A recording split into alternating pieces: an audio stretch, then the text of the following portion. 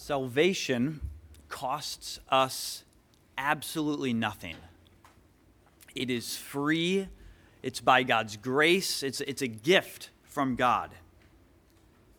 And yet, although salvation costs us nothing, it demands of us absolutely everything. As we've seen even so far in the book, fishermen must leave their boats and nets in order to follow Christ. Or tax collectors like Levi must leave their tax booth. Peter must leave behind his false or incomplete conception of the Messiah. We know from Matthew 10 and Luke 14, furthermore, that even loyalty to parents and one's family must be abandoned in place of supreme loyalty to Christ. As Jesus says there, those who do not hate father and mother. Whoever loves father, mother, son, or daughter more than me is not worthy of me, cannot be my disciple. You see, the call to follow Christ isn't some additional obligation we simply add to our lives, leaving the rest of our priorities, loyalties, and ambitions essentially unaltered. Just sort of add it to the mix, co-equal among the rest. No, the call to follow Christ lays total claim over our entire lives, judging and rejecting all competing allegiances, subordinating the whole of our lives to the one who summons us to follow him. Today's passage provides us a picture of what Jesus taught in Mark 8. Using contrasting examples of the rich man and the disciples. And we'll see in our passage there's essentially three scenes that we'll walk through that showcase this contrast. But the passage is sort of a perfect picture of what we saw in Mark 8 as we began the middle section of the Gospel of Mark, where Jesus teaches more explicitly the way of the Messiah, the way in which he is walking towards the cross, and thereby, in extension, the way of those who would follow after him. If you would, turn to Mark 8:34. And this passage serves as a grid of sorts for what we will see in our passage today.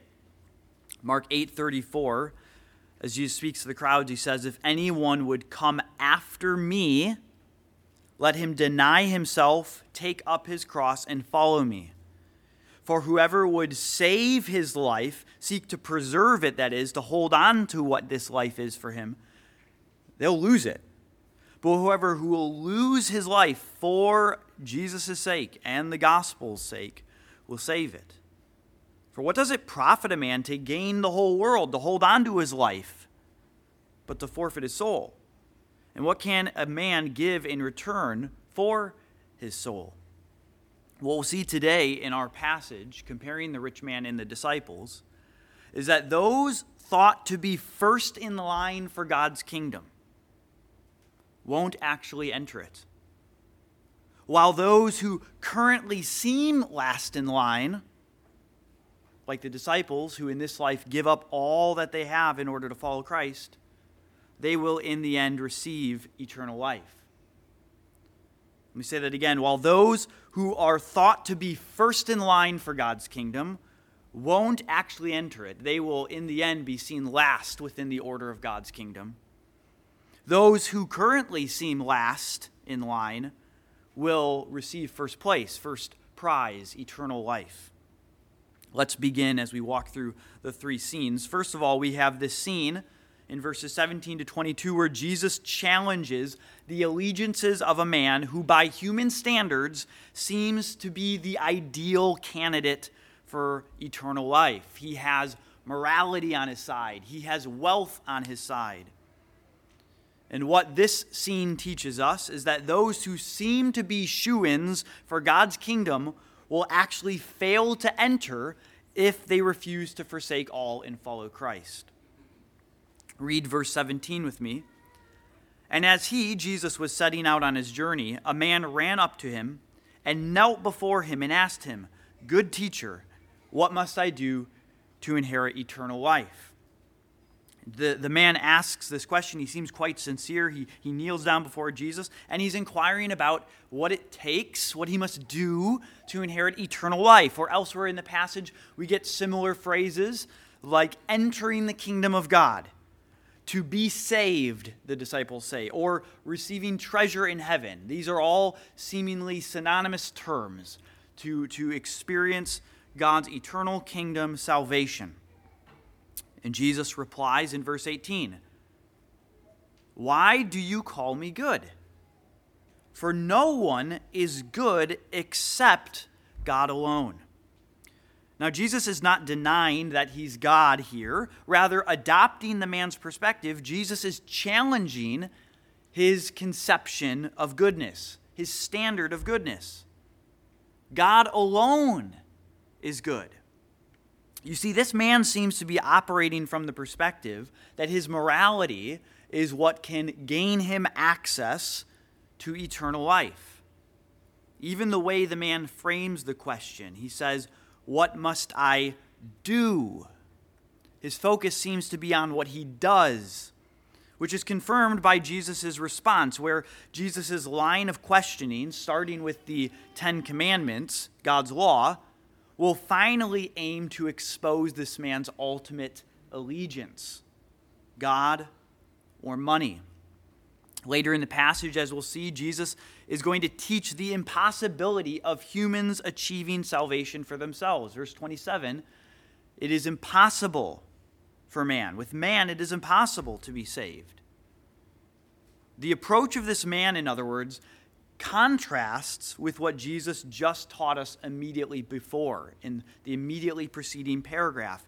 In chapter 10, verse 15, where Jesus has a child, children that are coming to him. And he says, "Truly I say to you, whoever," in verse 15, "whoever does not receive the kingdom of God like a child, humbling themselves like a child, will not enter it." Receiving it humbly as a child versus this man who is seeking what he must do, what he must accomplish. So Jesus, by saying, "Why do you call me good? No one is good but God alone," Jesus is already, I think, laying the foundation here by challenging this man's notion of goodness. You think you're good, but your view of goodness is far too low. God alone is good. Let's raise our standard of goodness to where it ought to be. God himself is that standard of goodness. And we oftentimes do the same thing, do we not? That it's oftentimes quite easy if we ask someone, do you think you're good? Or maybe you're talking to someone on the street. Do you think that someday when you die that God will accept you into his kingdom? And oftentimes people say, "Yeah, I think I'm a good person." We oftentimes measure our goodness based on ourselves or comparing ourselves to others. I'm not so bad as this person. But Jesus raises that bar and says the standard of goodness ought to be God himself. And so Jesus cites the second table of the commandments, what is sometimes called the second table. That is the second half, those that deal with how we treat others. He replaces "do not covet" with "do not defraud," maybe giving that command a more specific application to this rich man of what coveting would look like for the rich is actually defrauding. But he says in verse 19, "Sir, you know the commandments. Do not murder, do not commit adultery, do not steal, do not bear false witness, do not defraud, honor your father and mother." Verse 20, the man said to Jesus, "Teacher, all of these I have kept from my youth." And Jesus, looking at him, loved him. Jesus sees the man, he looks deeply at him, and he loves the man. And he says, "You lack one thing. Go sell all that you have and give to the poor, and you will have treasure in heaven. You want true wealth? Sell your earthly wealth, and you will have treasure, true treasure in heaven. And come, follow me." Jesus says to the man, "You think you've observed God's commandments? All right, let's start with the very first one, the first commandment. You shall have no other gods before me. Sir, your money is your God. You've made an idol out of your wealth. And as Matthew 6:24 says, you cannot serve God and money. So sell what you have. Give all the proceeds to the poor, and then come and follow me. Verse 22, the man is disheartened by the saying. The idea is that he's threatened by the saying. It's his word for the sort of an ominous storm on the horizon. He went away sorrowful, for he had great possessions. And here we learn, for the first time, this is a rich, wealthy man, which is the reason he goes away sorrowful. Jesus calls this man to do, notice, exactly what he said in Mark chapter 8, as we already read. That if anyone would come after me, Mark 8:34, let him deny himself, in this case his wealth. Let him take up that cross and follow me. As Jesus warned in verse 35, whoever would save his life will lose it. This man wants to hold on to his life right now, his wealth, what his life means to him now, his wealth. He will ultimately lose it, fail to gain true life, eternal life. What does it profit this man to have gained the whole world but ultimately forfeit his soul? What can this man give in return for his soul? And that is exactly what this man has done. This is a perfect picture of what we saw even in Mark 4. You remember Mark 4, the parable of the soils, where the seed of the gospel, the message of the coming kingdom is thrown out, and it lands on different soils representing different people. And one of those soils is soils where the seed is sown among thorns. And that passage in Mark 4 says this is those who hear the word, but the cares of the world and the deceitfulness of riches and the desires for other things choke the word, and it proves unfruitful. Riches, the concerns of the things of the world, choke out the gospel, and it doesn't take root. This brings us to the second scene, verse 23 to 27. Here we see Jesus explains what the disciples just witnessed: the impossibility of the rich inheriting God's kingdom, as he says. The message of this scene is this: that only by God's grace is one able to forsake all to follow Christ. Verse 23, Jesus looked around and said to his disciples, "How difficult it will be for those who have wealth to enter the kingdom of God." And the disciples were amazed at his words. But Jesus said to them again, "Children, how difficult it is to enter the kingdom of God. It is easier for a camel to go through the eye of a needle than for a rich person to enter the kingdom of God, to submit to the reign of God, the saving reign of God." The imagery here, it's taking what was the largest animal in Palestine and then comparing that with one of the smallest things you could think of at that time as well. A camel, this massive animal, and then a needle. And of course, the idea here is it's as difficult for the rich man to enter the kingdom of God as that camel could easily pass through the needle, which it can't. It's impossible for a camel to enter the eye of a needle. And so Jesus is using this very vivid language. I think of like those toys that like our kids have. My youngest, and you got to stick like a square peg in a round hole and it doesn't fit, and that's difficult. But imagine if those are actually the same size, right? They're just the wrong shape. But imagine if it's a camel and a needle. Now, why is wealth such a hindrance? Why does wealth make it such an impossibility? Well, as we just saw in Mark 4, where the seed is thrown among those thorns, wealth is that thorn that chokes out the gospel. Riches deceive. They maybe nullify our sense of dependency, our sense of need. When we lack poverty in terms of material wealth, we oftentimes grow cold to our sense of poverty spiritually. We feel comfortable. And I think we can apply what Jesus says here, this idea of the difficulty of entering the kingdom, not just to those who are wealthy, not just to money, but to anything that functions like wealth did for this man. Something where we are not willing to leave it behind in order to follow Christ. Something where Christ says to us, deny yourself and take up your cross. And we say, no, I can't do it.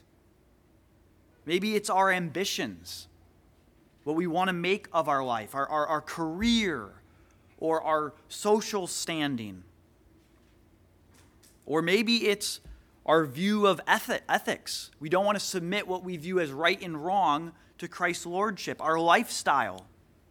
Like this man, we choose to walk away instead of following Christ. Now, to be clear, Jesus isn't calling everyone to do exactly as this man did, to literally sell all and give it away. For instance, we have examples in Scripture of wealthy individuals who are a part of God's kingdom. Folks like Abraham, who God blessed with material possessions, or even Job. As Job is stripped of his material possessions, at the end he achieves much wealth again. God gives him much wealth. Or we see even in the Gospels, Joseph of Arimathea, the man who buries Jesus, is said to be a follower of Jesus and a wealthy man. We have examples in Scripture of saints who retained their wealth and used it as assets for the sake of the gospel. We know of some women from Luke 3, for instance, who funded Jesus' ministry out of their wealth. Or we can think of Acts 4, where the early church is selling what they have, but the property is still theirs to do with as they please. And they're nonetheless using their wealth, selling lands, maybe selling houses, in order to take care of those in their midst. But nonetheless, we wouldn't want to sort of too quickly brush aside the seriousness with which this passage addresses the dangers of wealth. Wealth is dangerous. It's incredibly dangerous. It's like some sort of toxic material that you should be careful and put gloves on if you're going to handle it. We might say, as we look at the way Scripture speaks of the danger of wealth, we wouldn't want to wish it on our worst enemy. If this is the danger of it, that it makes entering the kingdom of God impossible, according to human standards, then we should be incredibly cautious with it. For this man and many like him, his wealth was an idol, keeping him from following Christ. And so Jesus was simply telling him to do what he's told all of us to do. Remember Mark 9? If your hand causes you to sin, cut it off. In this case, if your wealth causes you to sin, sir, sell it. Give it away. It's better to enter eternal life crippled than with two hands to go into hell, or to enter eternal life poor than with all your money to forfeit your soul, as Jesus says. And this passage, just as an aside, is an incredibly strong critique of the prosperity gospel. The prosperity gospel that says that essentially Jesus has come. The good news is that Jesus comes not merely to save us, but even more so to make us wealthy and to make us healthy and to prosper us by material standards, that is. You see, this man, Jesus, actually seeks to rid him of his idol of wealth. The prosperity gospel does the exact opposite. It makes Jesus a means to attaining wealth, thereby putting Jesus in service to our idols. For those who experience wealth, even those of us who maintain it and don't sell it all, nonetheless, Scripture gives us pretty serious instructions. 1 Timothy chapter 6, if you want to turn there. Otherwise, I'll read that for you. As Paul closes his epistle to Timothy here, he says in verse 6, chapter 6, verse 6, 1 Timothy 6, "But godliness with contentment is great gain." Notice the radical nature of how Paul views material possessions here. He says, "For we have brought nothing into the world, and we cannot take anything out of the world." So that means if we have food and clothing, with these we will be content. That's all we need. But those, notice the seriousness of the statement, but those who desire to be rich fall into temptation, into a snare, into many senseless and harmful desires that plunge people into ruin and destruction. Wanting to have wealth, wanting riches, is to fall into a temptation. We should not want that. Why? The love of money is a root of all kinds of evils. It's through this craving that some have wandered away from the faith and pierced themselves from many pangs, just like we saw in Mark 4. It chokes out the gospel. Look down at verse 17. So what do we do if we do have wealth? What does Paul say in verse 17? Notice this, as for the rich in this present age. I love the qualifiers he gives in this paragraph too. The rich in this present age. In other words, there's a form of being rich that's not defined by this present age, a more important form of being rich. But as for the rich in this present age, charge them not to be haughty, nor to set their hopes on the uncertainty of worldly riches, we might say, but put their hope on God. For God richly provides us with everything to enjoy. It's God who gives us the true riches. Let the wealthy do good. To be rich, how? Not ultimately rich in their material possessions, but notice this, rich in good works, by being generous and ready to share their material wealth, thus storing up treasure for themselves as a good foundation for the future, so that they may take hold of that which is truly life, not their present life, but what is truly life, what is true treasure. Back to Mark chapter 10, we see that the disciples, though, in response to this teaching, are absolutely astonished. Verse 26, and they were exceedingly astonished, and they said to Jesus, then who on earth can be saved? Then who can be saved? You see, wealth was, a common view of wealth was that it was actually a sign of God's blessing. To be wealthy was to be seen as being favored by God. And so Jesus is flipping their expectations. Plus, this man is by all external accounts, moral. If we take it at face value that he really did, for the most part, at least generally speaking, observe those commandments he said he observed, which Jesus doesn't challenge him on. This man is a moral man. He's a wealthy man. He seems to be blessed. And if Jesus is saying that this guy can't be saved, it's impossible. It would be like him being a camel going through the eye of a needle. Well, if he can't, then who can, Jesus? And what's interesting here, it's worth noting that as well, that this man's morality, that is being a good person, doesn't save him. Our morality can't save us. Being a good person, sometimes it's common for people to think, well, as long as someone's a good person, they're sort of good with God. But what Jesus assumes here is that only he can save. It's only in relationship to him, by following him, that one is saved, that one enters the kingdom, that one has eternal life. Which shows us that Christianity is about far more than morality. Of course, Christianity and following Christ has deep moral implications.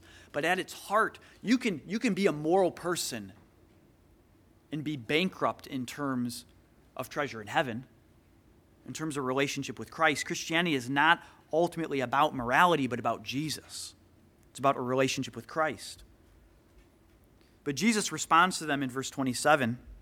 He looks at them and he said, with man, it is impossible. Yes, I have told you that it is impossible. Impossible for human beings in their sin, but not with God. For all things are possible with God. Left to ourselves, in other words, sinful human beings, we don't have what it takes to abandon our idols and follow Christ. It will take more than a miracle for us to give up our idols. We never will if left to ourselves. This only happens by the grace of God. Which brings us then to our third scene, where Jesus comforts his disciples by explaining what is in store for those who have then indeed forsaken all to follow Christ. And we learn this, in this scene we learn this, that those who do forsake all in order to follow Christ will actually receive far more than they ever were called to give up. That those who do forsake all to follow Christ will actually receive far more than they ever gave up. Peter opens this scene with this remark. Peter began to say to him in verse 28, "See, we have left everything and followed you." Now, I'm not entirely sure why Peter makes this remark or what's going on in his head, but there seems to be some sense of consternation, some sort of angst, some question. Like, what does this mean, Jesus? And Jesus answers him in verse 29, "Truly, I say to you, there is no one who has left house or brothers or sisters or mother or father or children or lands for my sake and for the gospel, who will not receive 100-fold, now in this time, houses and brothers and sisters and mothers and children and lands with persecutions, and in the age to come, eternal life." Again, this is a picture of what we saw in Mark chapter 8. Peter and his disciples have done the very thing that Jesus called for in Mark 8. Some of the same language is used, where Jesus calls them to take up their cross and follow me. And what have they done? Peter has said, "We have followed you," the same language. And as Jesus says, he calls them to leave for my sake and for the gospel. And that is what Jesus says. No one who has left all these things for my sake and for the gospel. This is the very thing that the rich man failed to do. As we saw, the rich man saved his life. He refused to forsake his idol. He kept his wealth, his very life. And yet he will ultimately lose it. He will fail to inherit eternal life. But on the other hand, like the disciples who have forsaken all to follow Christ, that is, they're actually losing their life, they will in the end save their life. They will ultimately gain. And this is what Jesus is saying, where he talks about the cost. Like, there is a cost to following Christ. We must take up our cross. Here it's this idea he mentions of leaving family. No one who has left family, as we saw. No one who, as Jesus says in Luke 14 and Matthew 10, no one who hates father and mother, no one who loves father, mother, son or daughter, brother, sister more than me, can follow me, is worthy of being my disciple.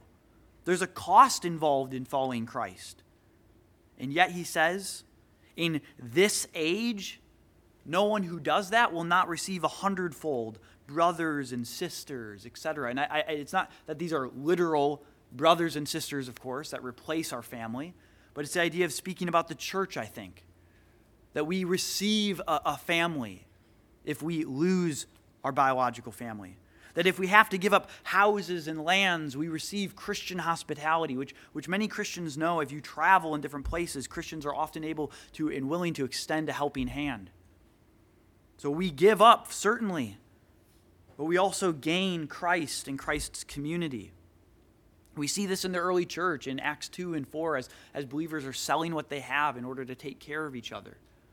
They have fellowship with one another. Or one of the big themes that we see across the New Testament is this idea of how these Gentile churches were taking up an offering to care for the saints in Jerusalem who had experienced hardship. The Christians are with each other and they take care of each other. Jesus says that we will receive these things in this life, but he also mentions that we'll receive persecutions. Isn't that, it's kind of the outlier in the list, right? You're going to receive, sisters and mothers and children, all these things, houses, and persecutions, with persecutions. Yeah, and that fits what Jesus told us in Mark 8, right? That if we're going to follow Christ, it's to take up our cross. So I don't think Jesus is sort of painting the Christian life now in this age in just sort of rose-colored glasses, as if he's just promising everything's going to be fine, everything's going to be easy. The reality is we don't always feel the blessing of the Christian life. Even though it is gain, keeping you on your toes, we don't always feel that it's gain. Things are oftentimes difficult. We oftentimes face hardship. So ultimately, the truest gain comes in the age to come, Jesus says, when we receive eternal life. Eternal life. This passage reminds me of Romans 8:17 to 18, where Paul says that we are fellow heirs with Christ. We're going to receive an inheritance as the brothers and sisters of Christ, along with him, on his coattails. We're those fellow heirs with Christ, he says, provided we suffer with him, in order that we may also be glorified with him. Just as Christ's path to glory was through suffering, it was cross and then resurrection and glory, so our path as well to resurrection and glory with Christ is to first suffer with Christ, to take up our cross. As he takes up his cross, he calls us to take up our cross. That's the unexpected way of Jesus that the Gospel of Mark talks about. But then Paul says, that means that I consider the sufferings of this present time not even worth comparing to the glory that's going to be revealed to us. If I suffer now, and I'm called to suffer with Christ, ultimately so that I can share with Christ in his glory, resurrected bodies, our full adoption, as Paul says. That's so glorious, it's a joke to even compare our present sufferings to it. It's not even worth the time of day to make that comparison. It's that grand of a difference. In other words, yes, following Jesus is costly. This passage teaches that blatantly. But to conceive of following Jesus simply in terms of what it costs us is like a groom who only considers what he's giving up in order to marry his bride. Like, yes, a groom gives up certain things in order to get married, right? But the groom is going to be like, who cares? I get the bride. And so, yes, following Christ does demand that we give things up, but we gain so much more. We gain the treasure that is Christ. That Jesus demands everything of us, but in return, he gives us so much more than we're ever called to give up. We get a far greater treasure than anything that we could ever be called to sacrifice. We get Christ himself. We get eternal life with Christ and eternal fellowship with his family, the church. And so Jesus teaches, really the summary of this whole passage in verse 31. But many who are first will be last, and the last will be first. That is, the many who are first, that is like this rich young ruler, this rich man who seemed to be first in line to God's kingdom. In the end, he's actually going to be seen as last within the order of how God's kingdom is organized, with how God's kingdom works. He won't actually inherit the kingdom. However, the disciples, those who seem to be last in this life, those who give up everything, the disciples and those like him, they will be first in line. They will get first prize. They will inherit eternal life. This is the unexpected ranking of Christ's kingdom. Those who are first are last. Those who are last are first. So again, while those who are thought to be first in line for God's kingdom, like this rich man, won't actually enter it, they will be last in the order of God's kingdom. Those who currently seem last in line in this life, those who give up everything now to follow Christ, will in the end receive first prize, so to say, eternal life itself. And so if you're here today and you are not yet a believer, we would ask you, this passage would confront you with that question. What will you do with this Jesus of Nazareth? What will your response to him be? Nothing will save apart from a relationship with Christ. Denying yourself, taking up your cross, and truly following after him. Finding the salvation that is in Christ. Will you be like this rich man who sees the cost and says the cost is simply too much? I can't give that up. I won't do it. Or will you be like the disciples who counted the cost, who denied themselves, they take up their cross, and they follow after Christ? And what awaits them, the last, is to be first. We'd love to speak with you this morning if that is a new message to you, or if that's something that you're wrestling with. Again, if you're not a believer in Jesus, if you have not yet put your faith in Christ, we would love to speak with you. Come talk to us after the service. For those of us here who are believers, for the church here, I think we can seek to bring this message home with this question: how will life be different if I trust in this truth more? What is life like if this truth is true? How will I live my life differently because of this truth? Just to keep it simple, I think we could really boil it down into two things. First of all, it fortifies our commitment. If we are struggling, if we're wavering in our commitment to Christ, if doubts enter our mind, we start to wonder, is it really worth it?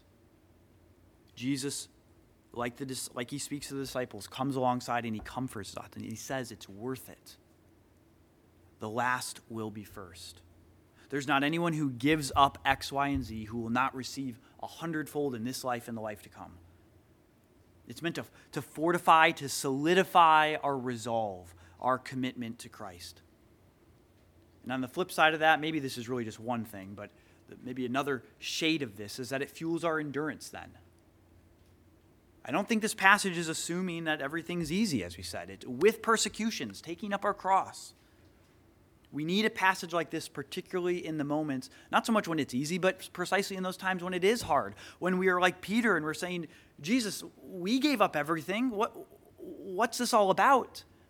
Maybe that's a question that comes to your mind some weeks, some days. Maybe that's a thought you had, like, Jesus, what is this all about? Like, is this worth it? Am I just following you for nothing? We need a passage like this to come in to speak louder than those doubts, louder than our pain. We need Jesus to remind us that it is indeed worth it.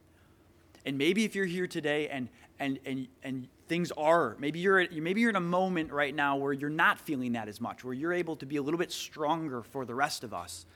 Maybe the application is how you can encourage others with this truth, especially those in our church who are facing circumstances or sacrifices that come from following Christ. So consider someone, maybe think of a name of someone that you can encourage in our church this week with this truth, that following Jesus is worth it. Those who are last, those who give up what it takes to follow Christ in this life will be first.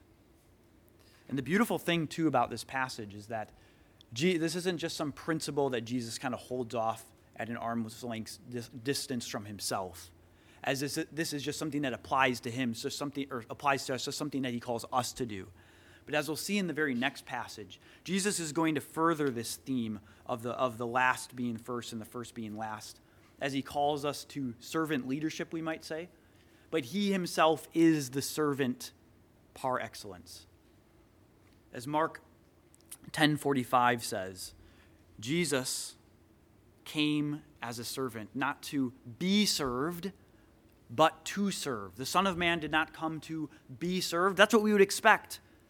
The expected king is one who shows up and we serve him. The unexpected king is one who shows up and he serves us. And not only does he serve us, but he serves us to the extent of giving his life for us as a ransom for many, as a payment for our sin, in other words, buying us out of the slavery of sin. Jesus himself embodies the unexpected ranking of his kingdom. He, the first, becomes the last, so that we, the last, might become first. And that's what we celebrate each week as we remember the gospel in the Lord's Supper. The Lord's Supper is a picture of this reality.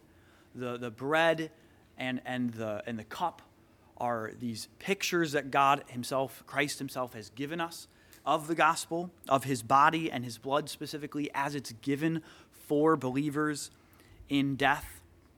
And it's a reminder of the reality that he, the first, became last, so that we, the last, would become first. That he has paid our debt. He became a ransom, paying the sin debt that we owed before a holy God, so that we might be restored and have a right relationship with him. And because the Lord's Supper is a picture of this salvation, that means that it's specifically for those who have then placed their faith in Christ to receive that salvation. And so if you're here today with us and you're not yet a believer in Jesus, we're incredibly glad to have you with us this morning, but we would just ask that you would refrain at this time from coming forward to take the elements. I'll remind you that 1 Corinthians 11 tells us that we are to take the Lord's Supper in what it calls a worthy way. That is a way that's fitting, that's appropriate to what it means, lest we eat and drink judgment on ourselves. The Lord's Supper, in other words, is for all those living in repentant faith and in conformity, fittedness with the gospel. This doesn't mean that we are sinless. The Lord's Supper, of course, assumes that we're not. That's the whole point. But it does mean that we have placed our faith in Christ. We've denied ourselves, taken up our cross. We are striving to follow him, albeit imperfectly, without any known unrepentant sin. And so if that's you this